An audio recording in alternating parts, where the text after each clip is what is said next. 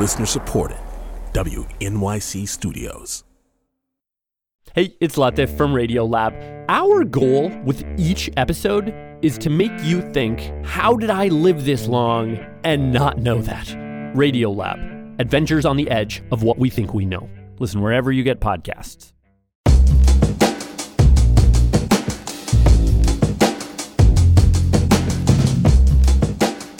Hey folks, this is Amy Walter with a Politics Extra from The Takeaway. I'm Steny Hoyer. I'm the Democratic Majority Leader. I spoke with Democrat Steny Hoyer the day after the new Congress was sworn in. Here's our full conversation.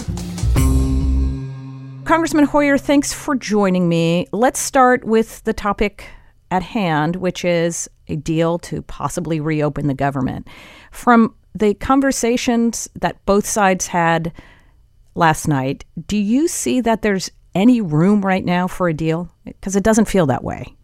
Well, I think there is room for a deal. The question is the wall the only thing that the president wants to do to enhance security at the border? We want to enhance security at the border. Lucille Roybal Allard, the chair of the subcommittee, made a number of suggestions about how that could be done, including additional agents, technology, other matters, and also some other national security issues that need to be dealt with within Homeland Security, one of which seems unrelated. But when you read in the newspapers that the Russians and the Chinese are trying to establish beachheads, if you will, in the Arctic, where there's extraordinary resources, she says we need to invest in some additional icebreakers for the Coast Guard, so that there is certainly room for compromise. But, Amy, your listeners need to understand the bills that we passed last night are all Republican bills. They're not Democratic bills. They're not as if we are saying, you take our bills. We took their bills that they passed through the United States Senate, which they passed, most of which they passed through committees in the House or on the floor of the House. We took their bills and said, we agree to them. We must open government. We've got to stop holding hostage 800,000 people. We've got to stop undermining services to the American people through their government. And then we will negotiate and give till February 8th additional 4 weeks to negotiate a compromise on the Department of Homeland Security bill. We think that is exactly what Mitch McConnell passed through the Senate just a few weeks ago. So when we say compromise, we have compromised. We have come all the way to passing all Republican bills. We didn't offer any new bills. So we're hopeful that we can, in fact, compromise. As a matter of fact, at the meeting of the White House, there was some basis for compromise on making sure that contraband wasn't being brought into the country in vehicles. But as you know, the majority leader in the Senate, Mitch McConnell, says, look, if the president's not going to sign it, doesn't matter. I'm not going to make my members vote for something that the president's going to veto. So is the bigger challenge right now Mitch McConnell, or is it the president? Well, I think it's unfortunate. We're a co-equal branch of government, as Speaker Pelosi said yesterday. We have our judgments to make. I see that 2 United States senators said yesterday that they were frustrated. Senator Gardner and the senator from Maine, Senator Collins, both said, look, we need to compromise. And we're prepared to compromise. We're prepared to come up with additional resources for security. We think the wall is not good. We think there are a lot of senators who don't think it's good. And in fact, it's interesting, and your listeners need to know, the Republicans didn't bring the Homeland Security bill to the floor, ever.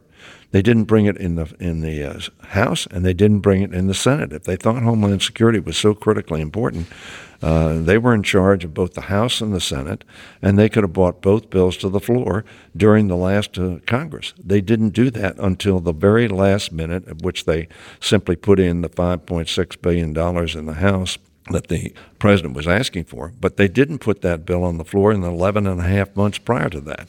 So I think it's disingenuous to say that Democrats in any way are facilitating the closure of the government. That is a bad policy. It's a bad policy for the economy. It's a bad policy for the American people.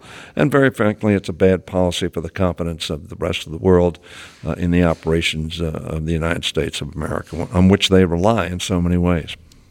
So last year, you and a number of Republicans were intensely looking for a solution for this issue of border security. And there was talk of a swap, money for the wall for a solution to DACA recipients. And it looked like there might have been a deal at hand, and then, of course, that fell apart. So is there a possibility, as some Republicans seem to be raising right now, that that can be revived, that the president gets some money that is used for the wall, and Democrats get a permanent solution for the issue of DACA recipients? Well, Amy, it's hard to know what the president will do. As you recall, when he canceled President Obama's protection for DACA recipients, which 86% of the American people think was good to do, and that we ought to solve this problem and give these young people a pathway to citizenship.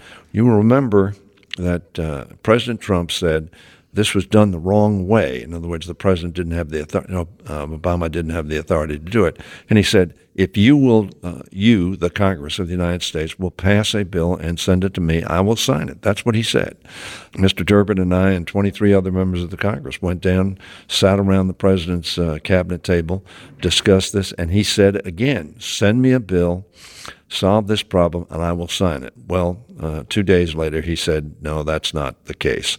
He said he would sign the appropriation bills that Senator McConnell put on the floor, which were the same bills that we're sending back to him. These same bills that Senator McConnell put on the floor. So when he says he won't put a bill on the floor and have his senators vote on it, he's already had them vote on these bills. But the answer to that question is certainly we're willing to talk. We want to solve the DACA problem. We want to fix the immigration reform, which everybody believes the immigration system is broken. And the president said 2 days ago when we met with him at the White House, he was for immigration reform. Now, I think he probably is talking about something different than we are, but certainly that is a subject that we ought to have serious discussions on because the immigration system needs to be fixed. So the answer to your question is I think there's a possibility, but the president changes his mind on a pretty rapid basis as to what he will do and won't do, and it's tough to negotiate with somebody like that. Well, that's what I was going to ask you, too, about. But the wall itself, it seems as if that is a no-go zone for Democrats right now. Even if it's on paper, the president says 100%, I'm going to sign this with a DACA deal. Would Democrats be willing to give money for what the president will call a wall? That is being discussed and will continue to be discussed. We've said all along, and as so many Republicans agree, Senator Cornyn in the negotiations that we had regarding DACA essentially made the point is he didn't think a wall was the best way to go. So that this is not a partisan view, that the wall is not the way to go in terms of investing money and making the borders secure. The president, as you point out, and we all know, and Americans know, has been hard over on the wall. Although you've seen recently in the last months where both the administration, Mr. Kelly, when he left the chief of staff's office, and the president himself has said, well, call it whatever you want. And now he's talking about slats, which would imply a fence. But it's very difficult to know exactly what the president is talking about and what he will do and what he won't do. But frankly, the Republicans over the years have employed a strategy of taking hostage the government of the United States and shutting down the government, stamping their feet and saying, if you don't do what we want, then we will keep the government of the United States shut down. That's not what the American people believe is a way to operate their government. They did it, as you recall, over education funding under Gingrich. They did it over Affordable Care Act under Obama. And now they're doing it with President Trump on the wall money. That's not the way to do business. We ought to negotiate in good faith. I think we can come to a good faith agreement on enhancing border security. Right. But as Speaker Pelosi said, there will be not a dollar for anything that is a wall. I think we've made that pretty clear that we don't think that's good policy. Congressman Hoyer, I want to switch gears for a second. I spent some time talking with many members of the incoming class. You know many of these freshman members. You also have spent some time in Washington. You've been in the majority. You've been in the minority. You understand how majorities get made. And so the question that I'd like you to answer is the balancing act that you and the other members of the leadership team are going to have to perform with. You have some new, very engaged members from bluer, more liberal districts, but you also have this incoming class, many of whom represent, for the first time, a Democrat representing a Republican-leaning district. How do you keep both sides happy? Amy, I think you recall better than probably most the dynamics in 07 and 08 and 9 and 10 when we were in the majority then. We had a large number of blue dogs in the caucus, more conservative members of the caucus, and we had the progressive caucus was the larger of the groups. Nancy and I, Speaker Pelosi and I, worked very closely together to ensure that we worked together and that we could be effective. And in fact, we were very effective, and we passed legislation that was historic in many ways. And of course, the Affordable Care Act was the principal example of that. We intend to do the same thing. And I've been talking to all of the members, new members in particular, the 62 new members we have there who are extraordinarily able, engaged, focused, knowledgeable in the Congress. And I think they're going to make extraordinary contributions.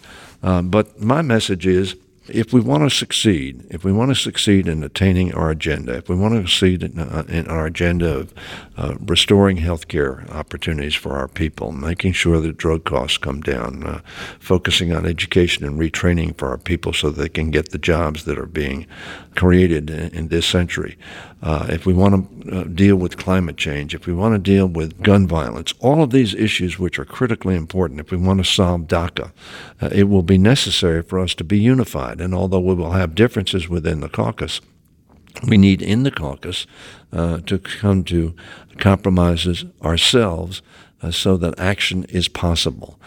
Confrontation is easy to create. Action is more difficult. And I think every one of our members of Congress, whoever they are, understand that and are prepared to work towards that objective. So when you see things like the newly sworn-in Congresswoman from Michigan, Rashida Tlaib, who was at an event last night. Because we're going to go in there, we're going to impeach the motherfucker. What's your response to that? I don't think that's particularly helpful, but that's not the caucus. And individual members, I think there's a great deal of anger and disappointment directed at President Trump. I don't think there's any secret of that, and I think it manifests itself sometimes in pretty harsh language.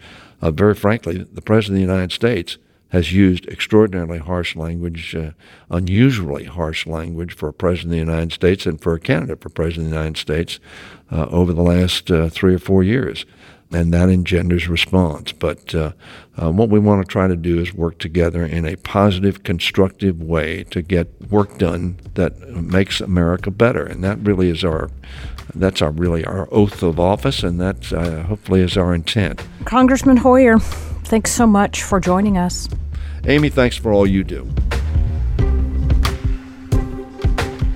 Thanks to House Majority Leader Steny Hoyer. This has been Politics with Amy Walter on The Takeaway.